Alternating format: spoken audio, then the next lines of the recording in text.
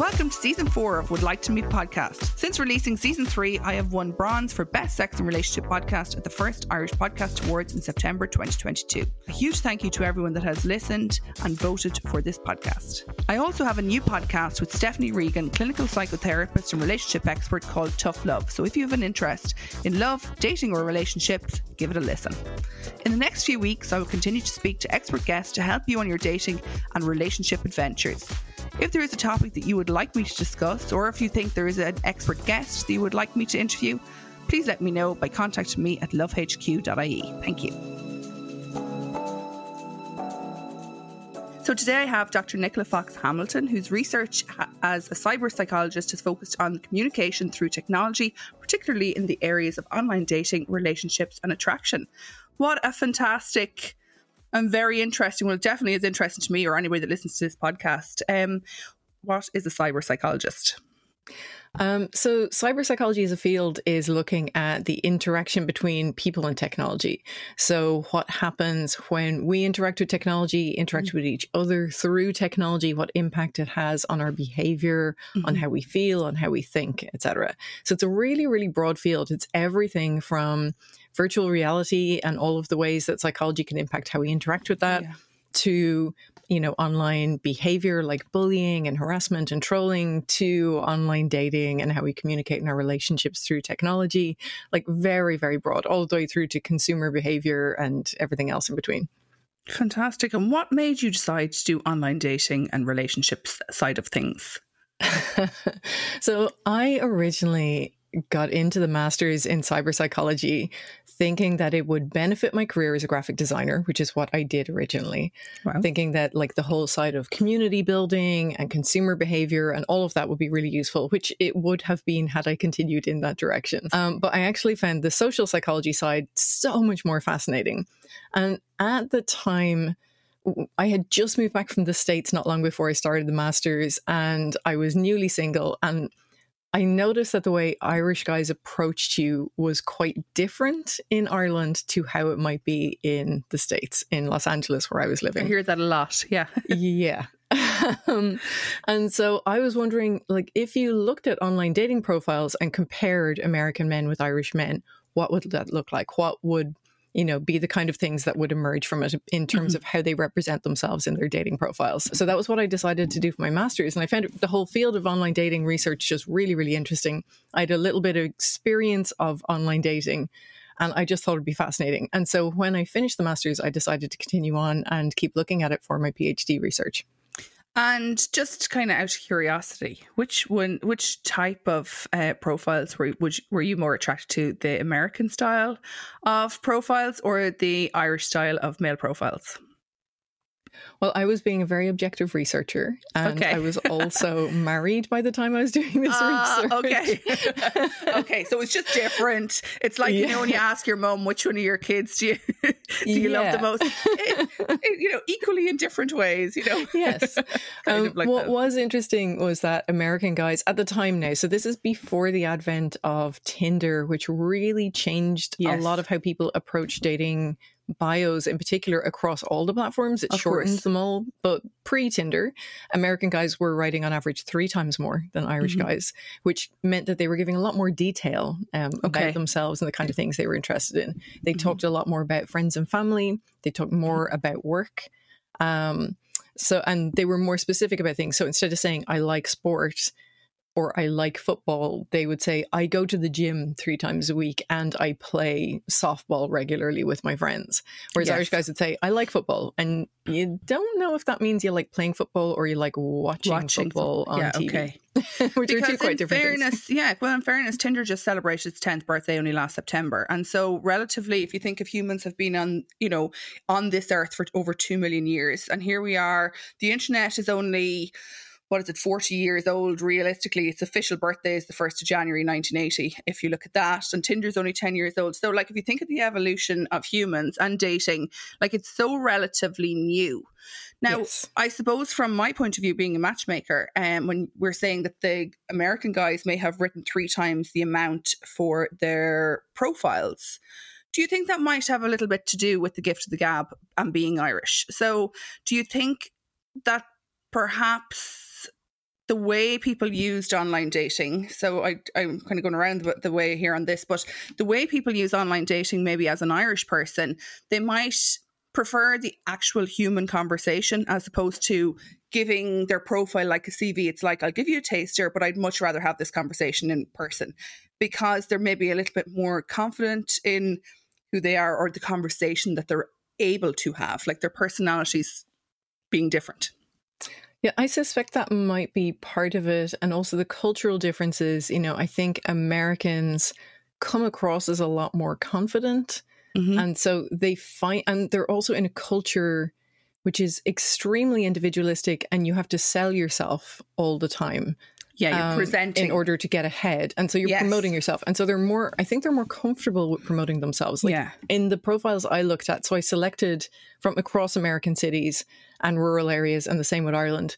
And in all of the American ones I looked at, none of the guys said, I hate having to do this, whereas Irish guys did. They didn't like having to like put you look down. through, they're like, hate this bit. It's regularly written on profiles, so it is, I hate this bit, or I fill this in later, or whatever they put up. What I tend to say to people is, think of it, because I try and make it relatives. Like if you were selling your car on Dundeel, that you would like clean out your car, you'd probably bring it to somewhere scenic, you'd take all the nice photographs, you'd shine it all up and everything like that. So now, does your online dating profile look as shiny as your lovely car that you're trying to sell on Dundeel? And sometimes guys are like, oh my God, I never thought of it like that. Yeah. So it's kind of putting it into relative terms. It is funny because we know the photograph's the most important part of the element. It's the first thing that people are filtering on. Like it's the thing that people are attracted to. And yet some of the photographs that people put in their profiles are unbelievable, that they think that would be attractive. And I think a lot of it is designed, a lot of the photos guys put up are photos that they and other guys would think are interesting or attractive. Yes. But not necessarily what women would think are interesting and attractive. So like dead fish. The trope, like the dead fish, the drug tiger, the car. Yes. I can understand. It is men and women are completely different when it comes to dating.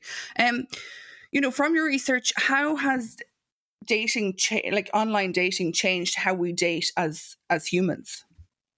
So it's actually quite rapidly changed how we meet anyway. Mm-hmm. It's become the single most common way to meet out of everything else. So, the evolution of dating as a concept is also very new. It really only started probably around the 40s and 50s in America, a little bit probably later here. And initially people would have, particularly women, would have gone out with someone who was very, very local to them, whoever the most acceptable person was that would allow them to escape from their parents' house and get some freedom. Mm-hmm. And then they got a little bit more expansive when they could get into the workplace a bit more. And it was people often that they met through work or through friends. And as that progressed, like meeting through church, for example, went down, meeting through work went up. Okay.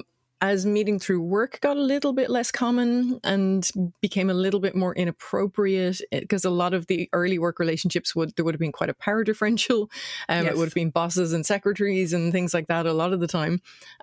People started to meet in bars and restaurants and when they were out with their friends and things like that. Mm-hmm. And then online dating came along and it just really rapidly overtook all of those things. And now I think people are very conscious that meeting through work isn't such a great idea.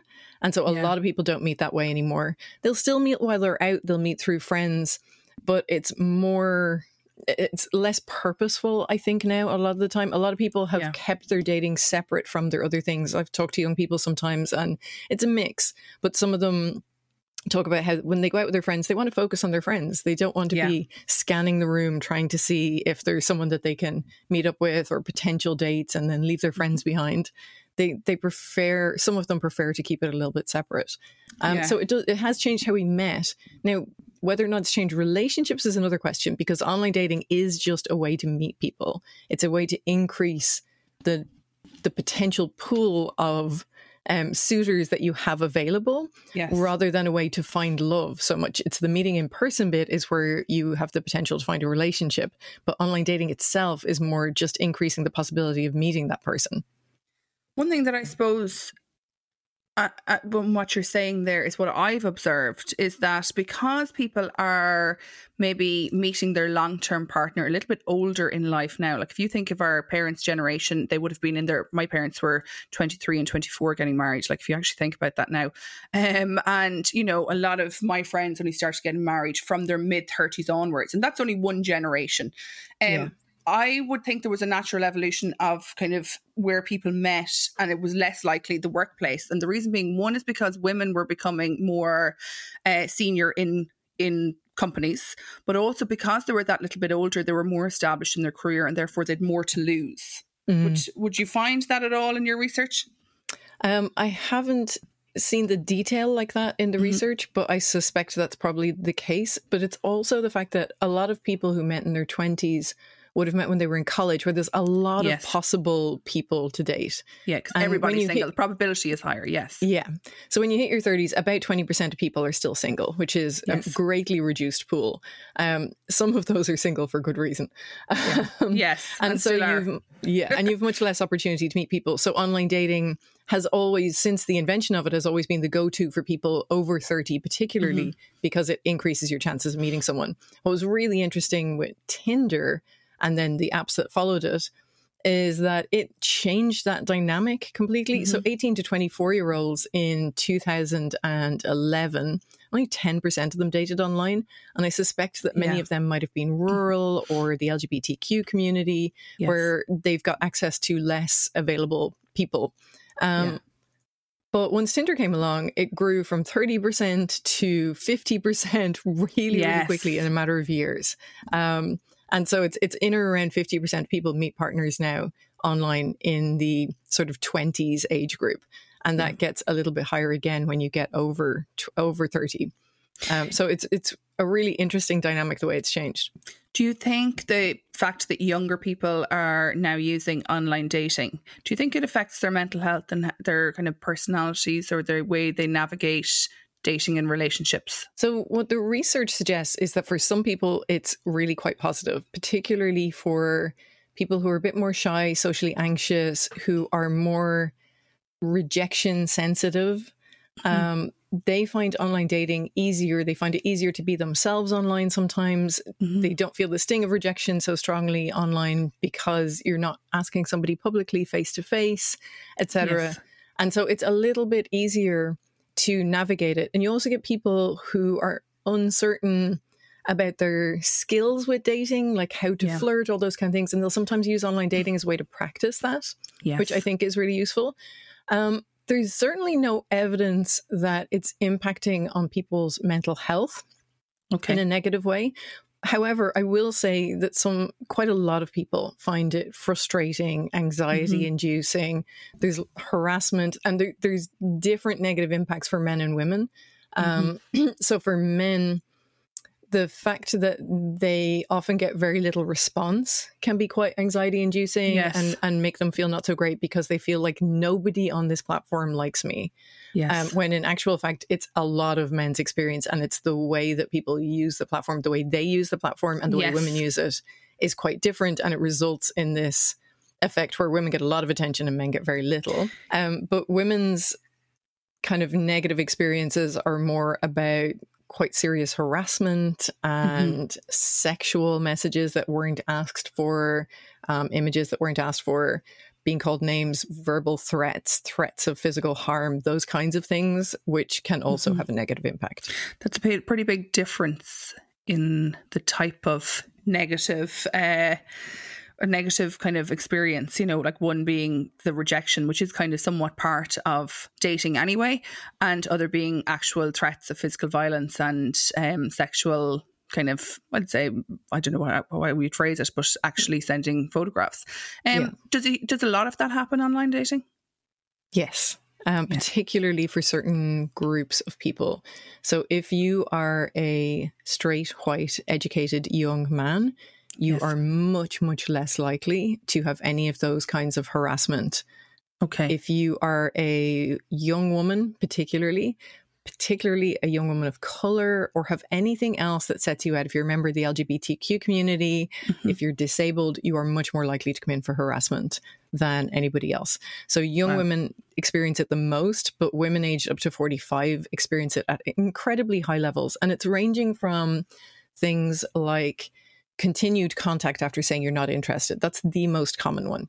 And that partly stems from men's experiences where they're not getting responses, where they start to get so frustrated that they just keep sending messages going, why aren't you contacting me? Why aren't you contacting? And then it gets kind of abusive and they start calling people names. But women experience a lot of that. Okay. The second most common one is unsolicited graphic images and messages, where you kind of say, hey, how's your weekend? And you get a dick pic or a sexual message of some kind. Yes. Then there's verbal threats, name calling, slurs, those kind of things. They're less common, but still too common. And then threats of physical harm are much less common, but for young women, they're still around 10% have experienced something like that. So those numbers are just far too high. They are far too high. I think a lot of the online platforms, in fairness, have tried to counteract that. So I know on Tinder, you can't send a direct message, a direct photograph anymore. I think with platforms like Plenty of Fish, you have to message 3 or 4 times before you can send a photograph and everything. So they are trying to eliminate it, but there is like a huge difference there. One of the statistics I came across when I was researching online dating yesterday evening was that 16% of all likes from women go to the top 1% of men. And so like I now this came from it was from a Pew Research Center or PEW Research Center, and they were saying that 16%, of the women's likes go to 1% of men. So I'm sure it is quite frustrating for men that are maybe that their profile photographs are not great or they haven't put a huge amount of effort in, but it does show that putting in a bit of effort is going to make a big difference. Yeah, there's really mixed results on that, actually. So I haven't actually seen those specific results yet, but I've seen other studies where they find that the most attractive men actually get less messages from women because there's, in general, when you see very, very attractive people, they're associated with less trustworthiness. And so we tend to go for the people who are a bit less attractive. Yes. But men actually go for the most attractive women. They get the most amount of messages from men. Men aren't going for, a lot of the time, aren't messaging women who are of a similar level of attractiveness themselves, where women are much, much more likely to do that.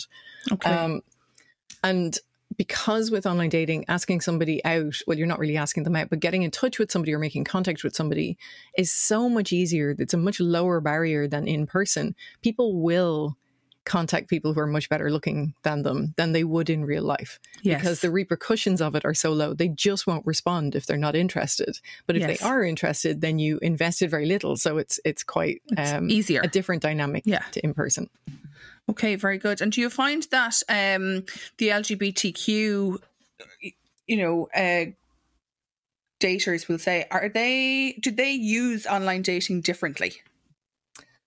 There's actually, unfortunately, very, very little research on how they use it. A lot of the research on online dating focuses on gay men and risk-taking and condom use and STIs and things like that. There's very little just regular use of online dating. What is there shows that there is a difference in the kind of profiles that people create and who they contact and how they contact them. So obviously, gay men are a particular cohort that are quite different and are sort of more like straight men, but a little more extreme than that. But within their community, there are certain acceptable things, like sending unsolicited images within the gay community is considered more acceptable than straight women would find it. Now, that does not mean by any means that every gay man thinks it's acceptable. There's plenty of them that don't, but it is considered a bit more acceptable within that community.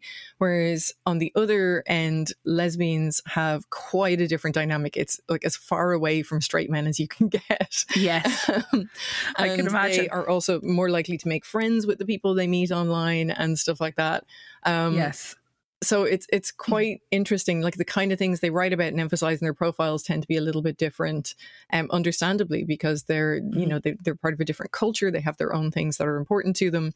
And of course, these are really broad strokes. There's huge variety within each of these sets of groups. It's so as individual. Well. Yeah, it is so individual, even per journey for each person. That's one thing I found with matchmaking. But what I have found with gay men, is very often when they come to me for matchmaking, they say to me things like, there is nowhere for us to date for love.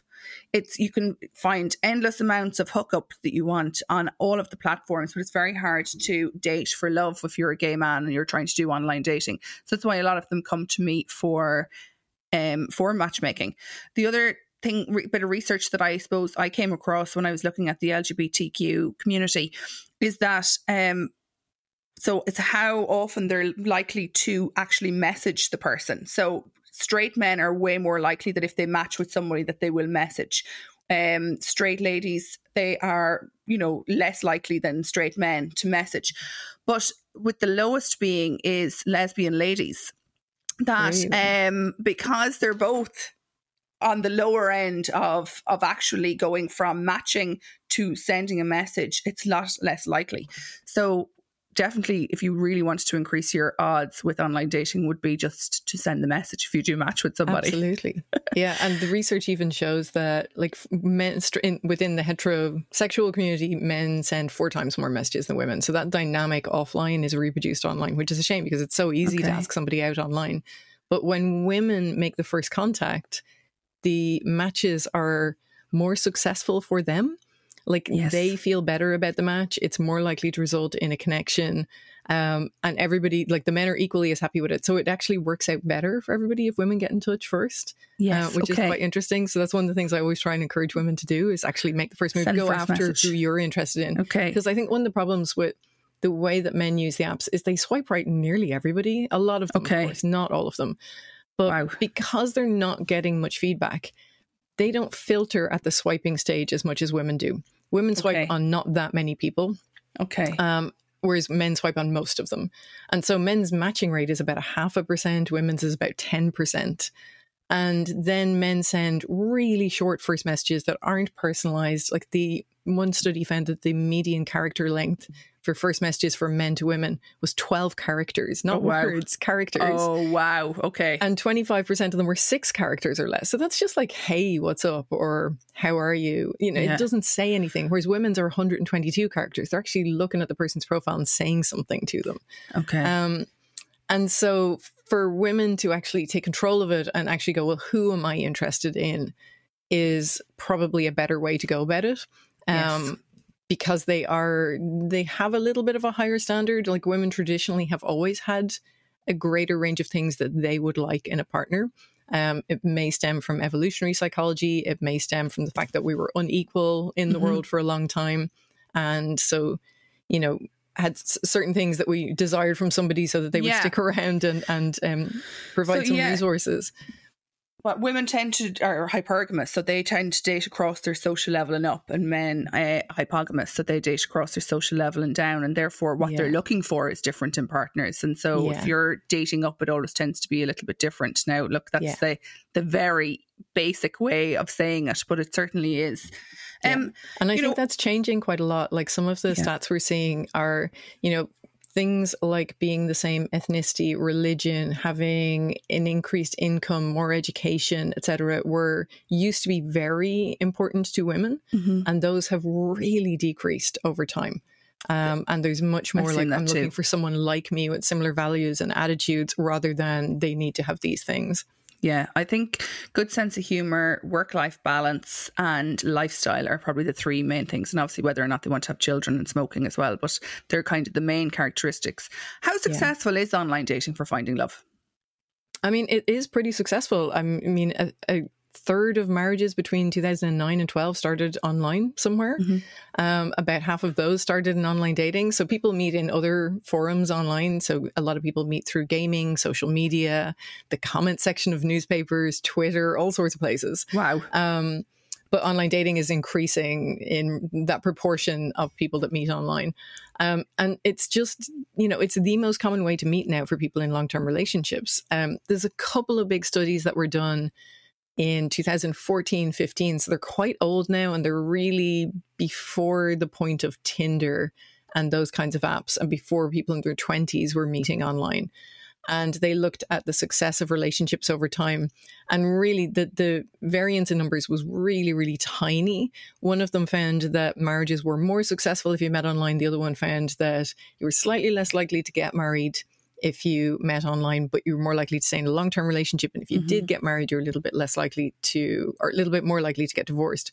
But like the difference in numbers was so tiny. It was basically, it really doesn't matter if you meet online or offline. It makes no difference. Okay. So it's quite successful. And really, it just increases your chances of meeting someone. What's one of the interesting things for me in the States in particular, there's no research on this in Ireland or the UK that I've seen, but in the States, it's breaking down barriers between communities, because typically people would have met people that they bumped into in some way, whether that was in social circles, in bars, and people tend to congregate with other people like them. And so white people tended to marry white people because that was who they met, and the same with black people and so on.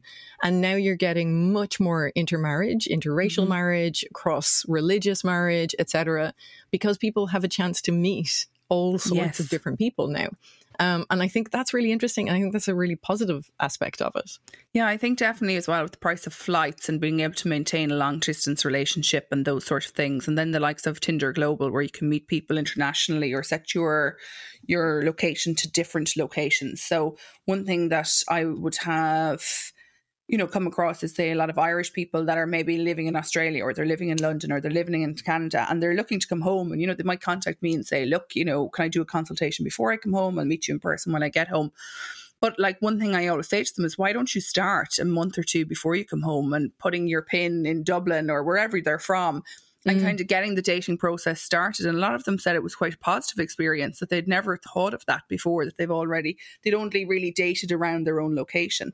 So it certainly kind of reduces the barriers, we'll say. But I do still think, I suppose anyway, that comes to me, they're looking for the perfect kind of scenario. Like they're definitely coming to me with their Santa wish list, their dream house, their Barbie car, everything like that.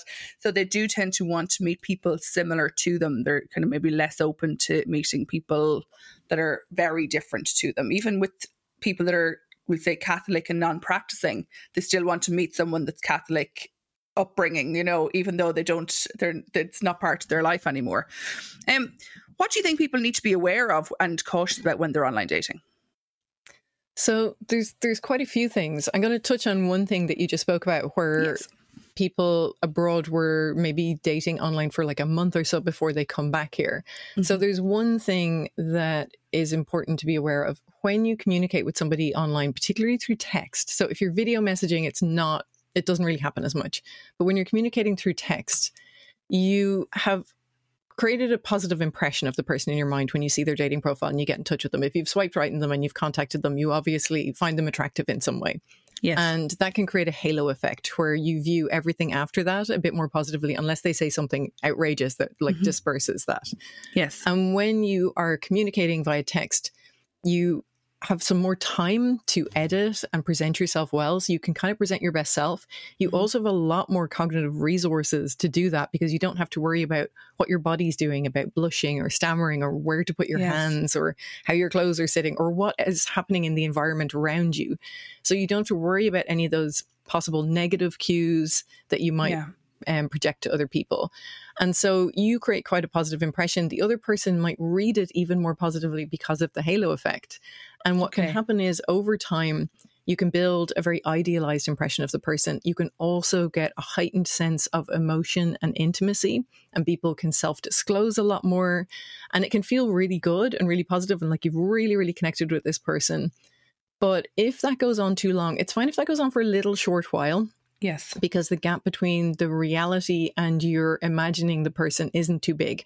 But the longer it goes on, the more the person becomes a fantasy rather than reality. And when you meet in person, even if they're very nice, they can't possibly match that fantasy that you have in your head. And so texting somebody for ages, I noticed when I did some research with people during COVID, they were quite a few of them, about half of the participants that I interviewed had met somebody that they were cautiously optimistic might turn into a relationship offline when the lockdowns ended. Yes. But a lot of them, it either petered out because trying to maintain that level of relationship with somebody you don't know and haven't met is quite difficult. Or when they met in person, the person just didn't match their expectations. There was something just off. And they had built this idea of them in their head that just didn't quite match who the person was in reality. Yes. And so that can be an issue if people are talking for a long time.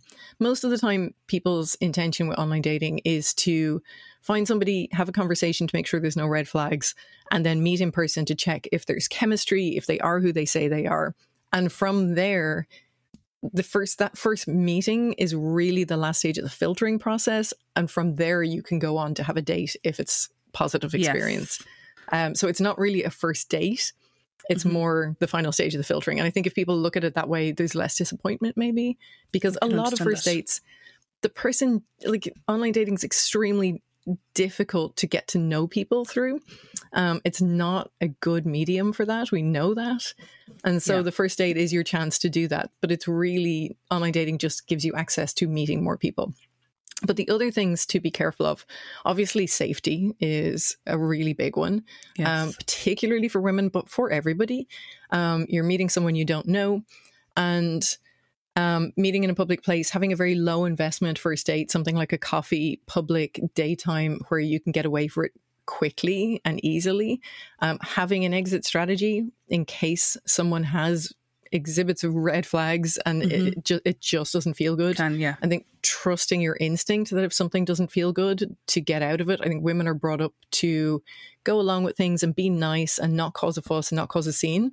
And there are times where you just need to look out for yourself, and maybe it comes across as a little rude, and that's okay. You know, you've got to look after your safety. So that's a key one.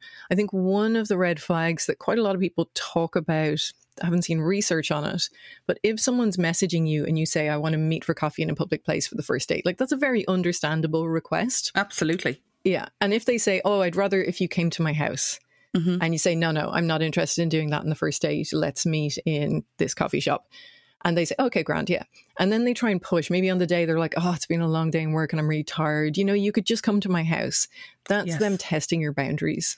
And it's an early sign that they're not respecting what you're asking for and your safety and you looking after yourself. And that's a really, really big red flag for me, I think. Yeah, or something, another line that I've heard before, if somebody said that they didn't want to go to their house on the first date and their response was, do you not find me sexually attractive? Was it? And I just, that's very extreme. So it's very, I would think, somewhat manipulative, or it is. Yeah, it's definitely that's extreme red flags. Yeah, absolutely, yes. And I'd rather somebody displayed that over messaging before I ever met them, because then that's just an absolute no-go. So and we're not in the business of collecting red flags. A red flag is a red flag. Like, see it, stop ignoring them. Definitely what I would say when it comes to online dating, and kind of something I've observed, is I would say when I'm coaching people for dating that yes, you should use online dating, because anywhere you can meet somebody is a great way to meet them, increase your probability and of the encounters and the chance of finding love. But what I would say is very often when people match online, I think the getting to know you stage, the longer that pulse comes at, kind of goes for, the much more likely it is to be maintained. So sometimes people only ask one or two questions and then it's like, oh, what are you up to this evening? Or have you any plans for the weekend? I think the longer you can keep on getting to know them, like, even, I know it can sometimes sound cheesy and people hate the talking phase of like, what type of food do you like? What do you like to do with the weekends? Like, do you play sports? Do you watch sports? All of those sorts of things. The longer that stays, the much more likely. But of course, with online dating, it really should just be used as a tool to make the connection. Like, I really think you're not going to know if you are attracted to someone unless you meet them in real life. It's not a real relationship. We would have heard a catfishing podcast from one of Ireland's celebrities, we'll say, last year. And I think everybody was horrified of what went on. But when I was out walking and listening to it, I was more shocked by the fact that people thought that they were in relationships with people that they had never met. And you cannot date someone you have never met in person. Like, that is not a relationship. So, is there much of that out there? Is there many people that think they're in a relationship and they have never met the person? I think there's a bit of it. And, sometimes very, very successful relationships start that way, where, let's say, people are gaming in a group and they become friends with the group and they get to know them over time and they develop a relationship, and then finally they meet. And it might be ages because they might be miles apart from each other in different countries. I think you're not, like, until you actually meet the person in person, you can't be 100% sure whether it'll work. But if you're video chatting a lot and stuff, it can certainly feel very real, and it might be real, but until you meet them in person, you really can't be certain. And certainly if you haven't video chatted them and stuff like that, then the chances of it being catfish or just someone misrepresenting themselves in who they are, something about themselves, is quite high. And the chance of it being something like a romance scam is quite high as well. Like, you really need to at least be video chatting. In this day and age, everybody has access to cameras to video chat. If they say they don't believe them. Yes, that's the two of us at the same time. Definitely.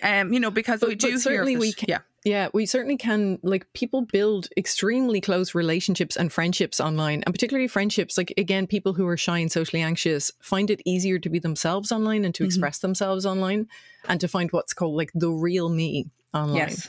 And so they might find it easier to form relationships with people, but they bring those relationships offline. They are as likely to be successful in the real world.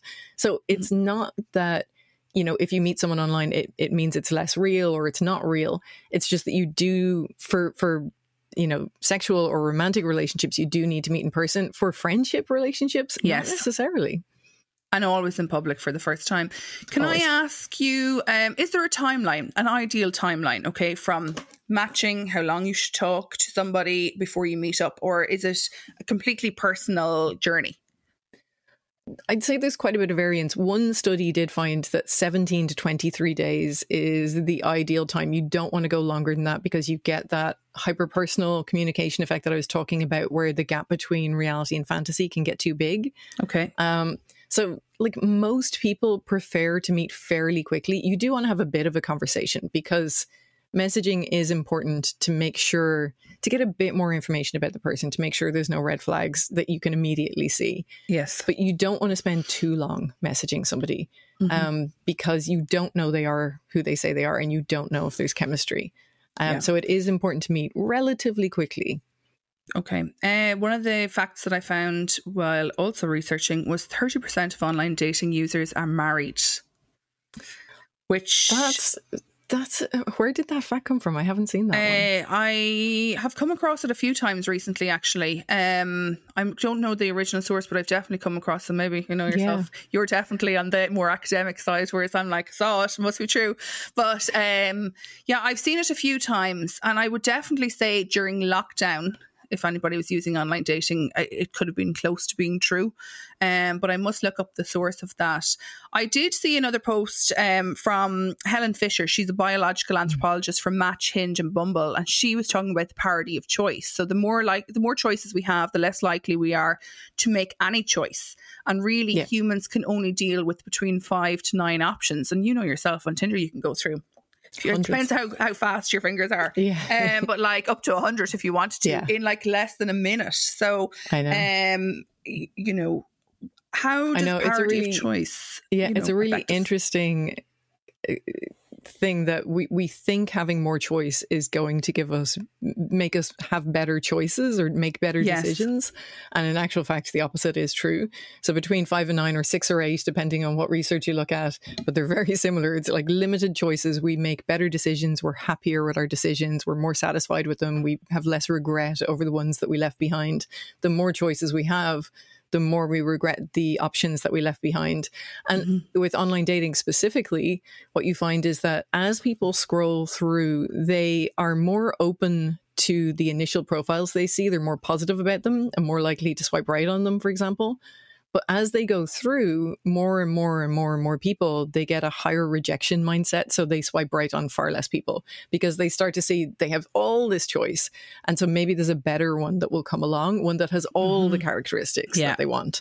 And so they get a stronger rejection mindset. So that can be a problem with online dating as well. So some sites try and get around that, like eHarmony gives you a limited number of matches each day, but it's a very different process.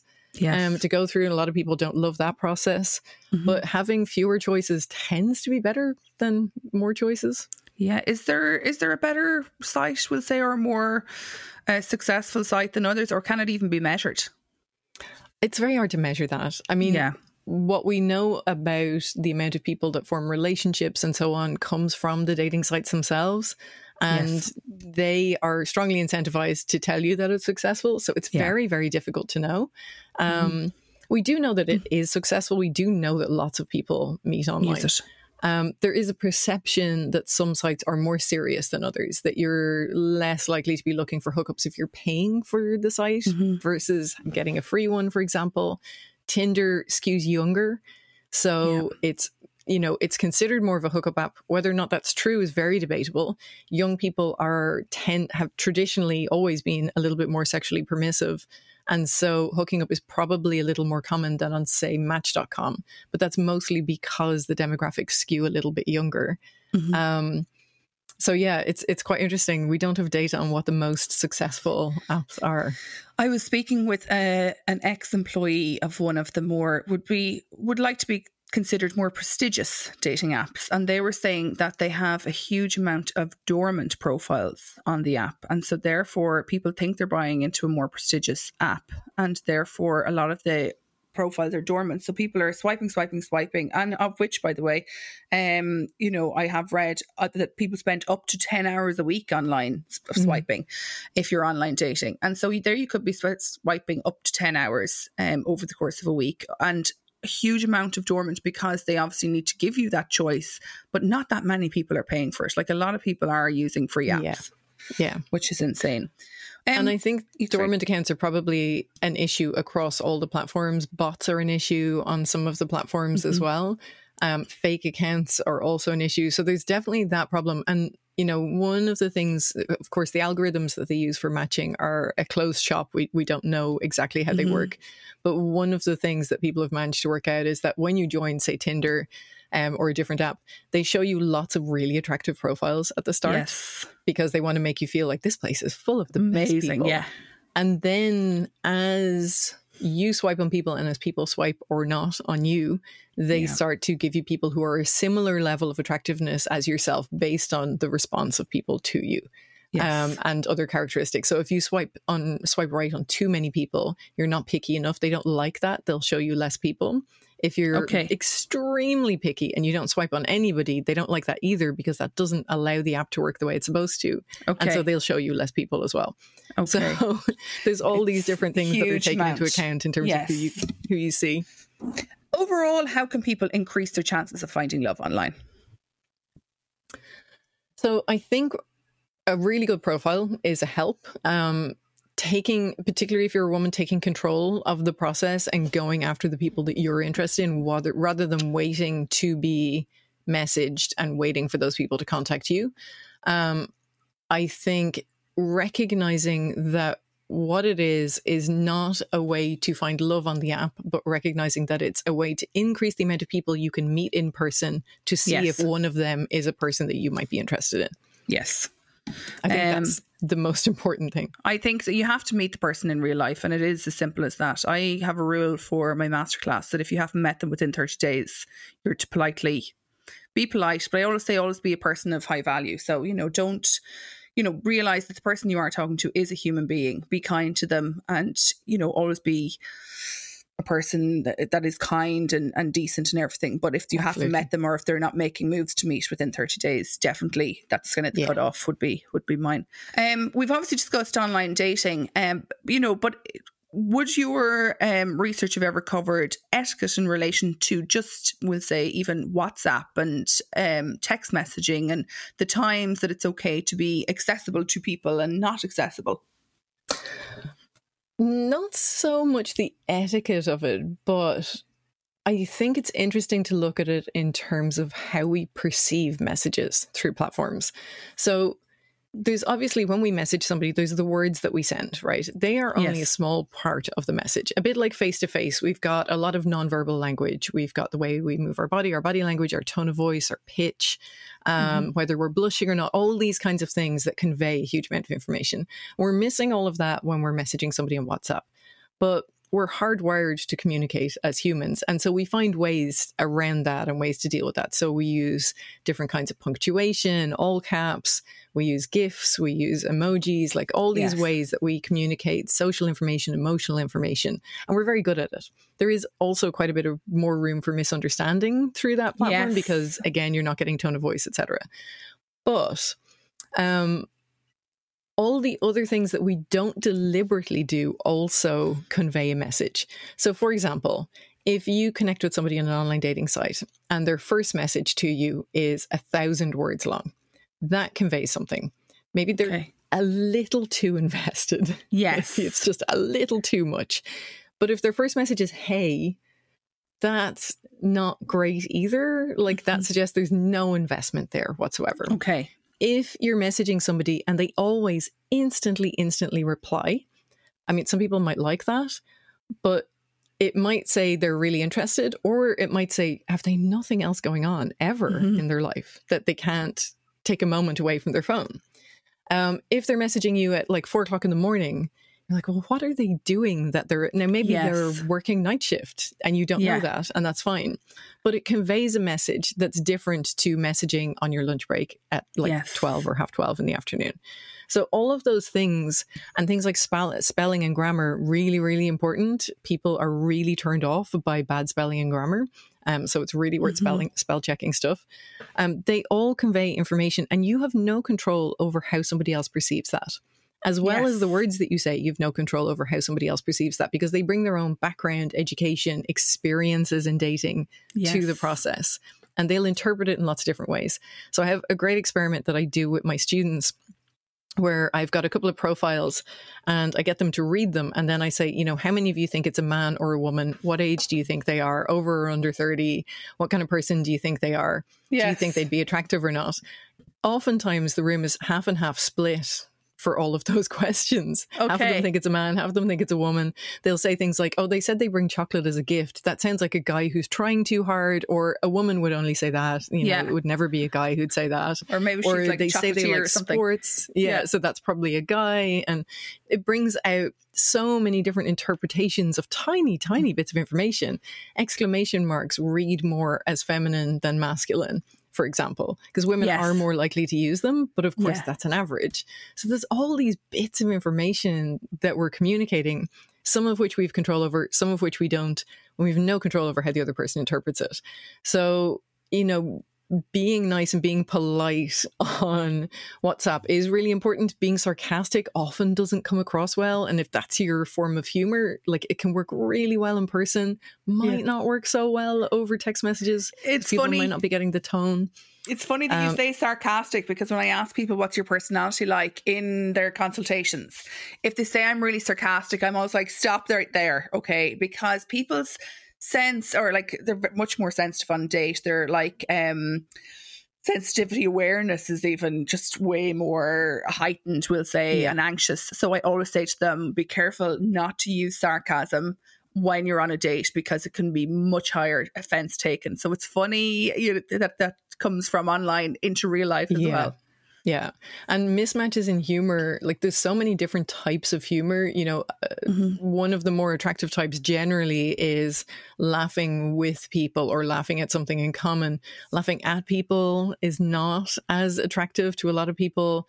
There's the self-deprecating kind of humor. There's so many different types of humor, and people think, well, I'm funny, so like people must like me because I'm funny. Not everybody likes the same kind of humor. And so humor in a profile can sometimes be effective, because if it attracts someone with a similar style of humor to you, but it might turn a lot of people off. I think as well, kind of the art of great conversation. I find, and a lot of my clients would say when they were online dating, that they find that if someone doesn't ask them questions, and it's the same on a date, if they're not asking you questions, the conversation goes flat very quickly. So if I'm coaching, I always say to people, make sure to ask people a question at the end of it. So, answer what they've asked you, maybe throw in a little bit of a filler kind of thing, what you're doing with your day, and then ask them a question themselves, not just the same question back, but to continue on the conversation, because it is a bit of a dance. Both people kind of have to come with it. I think it is. And I think it's something that you see women talking about a lot after first dates with people they met online is, he never asked me a single question about myself. He talked and talked. I asked him questions. He answered them. He never threw the questions back to me. So I think that's something women are encouraged from an early age to communicate better, to listen to other people, to be kind to other people, to be perceptive of how they're feeling. And so sometimes men aren't conditioned that way and they just don't realize what they're doing. I think it can work both ways, because I certainly would have had clients say on both sides. And that's why I often say to people, the art of great conversation is not actually 50-50. The ideal is if the other person is talking 60% of the time and you only 40% of the time, is actually the ideal, because they go away with a much more positive interpretation as to how the conversation went. There's so much to do with human behaviour. I think what you've studied is absolutely fascinating. It's quite funny. I was actually met a new client last week. We were chatting away. And she said, she loved my podcast, and did I have any more guests coming up? And I mentioned your name, and she has actually done one of your courses. And and she said, oh my goodness, it is fascinating. Now obviously confidentiality I can't say, but she was hugely complimentary of you as a lecturer and the content of your course. So if anybody is interested in doing your course, where can they find you? So I teach in the Institute of Art, Design and Technology in Dún Laoghaire, and there's two different cyber psychology programs. There's a certificate program, which is 1 year, 20 weeks, and it's all online. So anyone in the world can do it. And it's an intro to the field. So it's like there's 2 little assignments. It's a really nice, easy one to do Wednesday evening, 7 to 9 p.m. And a little bit of everything in the field of cyber psychology. And then the master's program that I'm running at the moment is a 2-year part-time course. So first year it's Wednesdays and Saturdays, Wednesday evenings and Saturday during the day. And second year, it's just Saturdays. And that covers things in a lot more depth. So we do modules on the different areas across the 2 years. And you get a chance to do a big research project at the end of it on a topic that's completely of your choice that you're really interested in. That was what I did my online dating one. But it's a fantastic course. It's the course that I did, and I've now come full circle, and I'm program chair and running it. Wow. But it really is a wonderful course. We have excellent, excellent lecturers on it as well. Fantastic. And where can people find you, Nicola, if they want to even reach out to you or if they want to follow you? So they can follow me. I'm mostly on Twitter. So I'm at FoxNick on Twitter. I'm on Instagram at NicolaFH, I think, on Instagram. And you can find me on my website, nicolafoxhamilton.com. Perfect. Thank you so much for talking to me today. I think we've gotten a huge amount of very relevant and great snippets for people to help them on their dating and their online dating journeys. You've been listening to Would Like to Meet podcast. If you would like to contact me for anything to do with matchmaking or date coaching, please contact me at lovehq.ie. And again, if you would like to listen to my other podcast with Stephanie Regan, clinical psychotherapist and relationship expert, listen to us at Tough Love.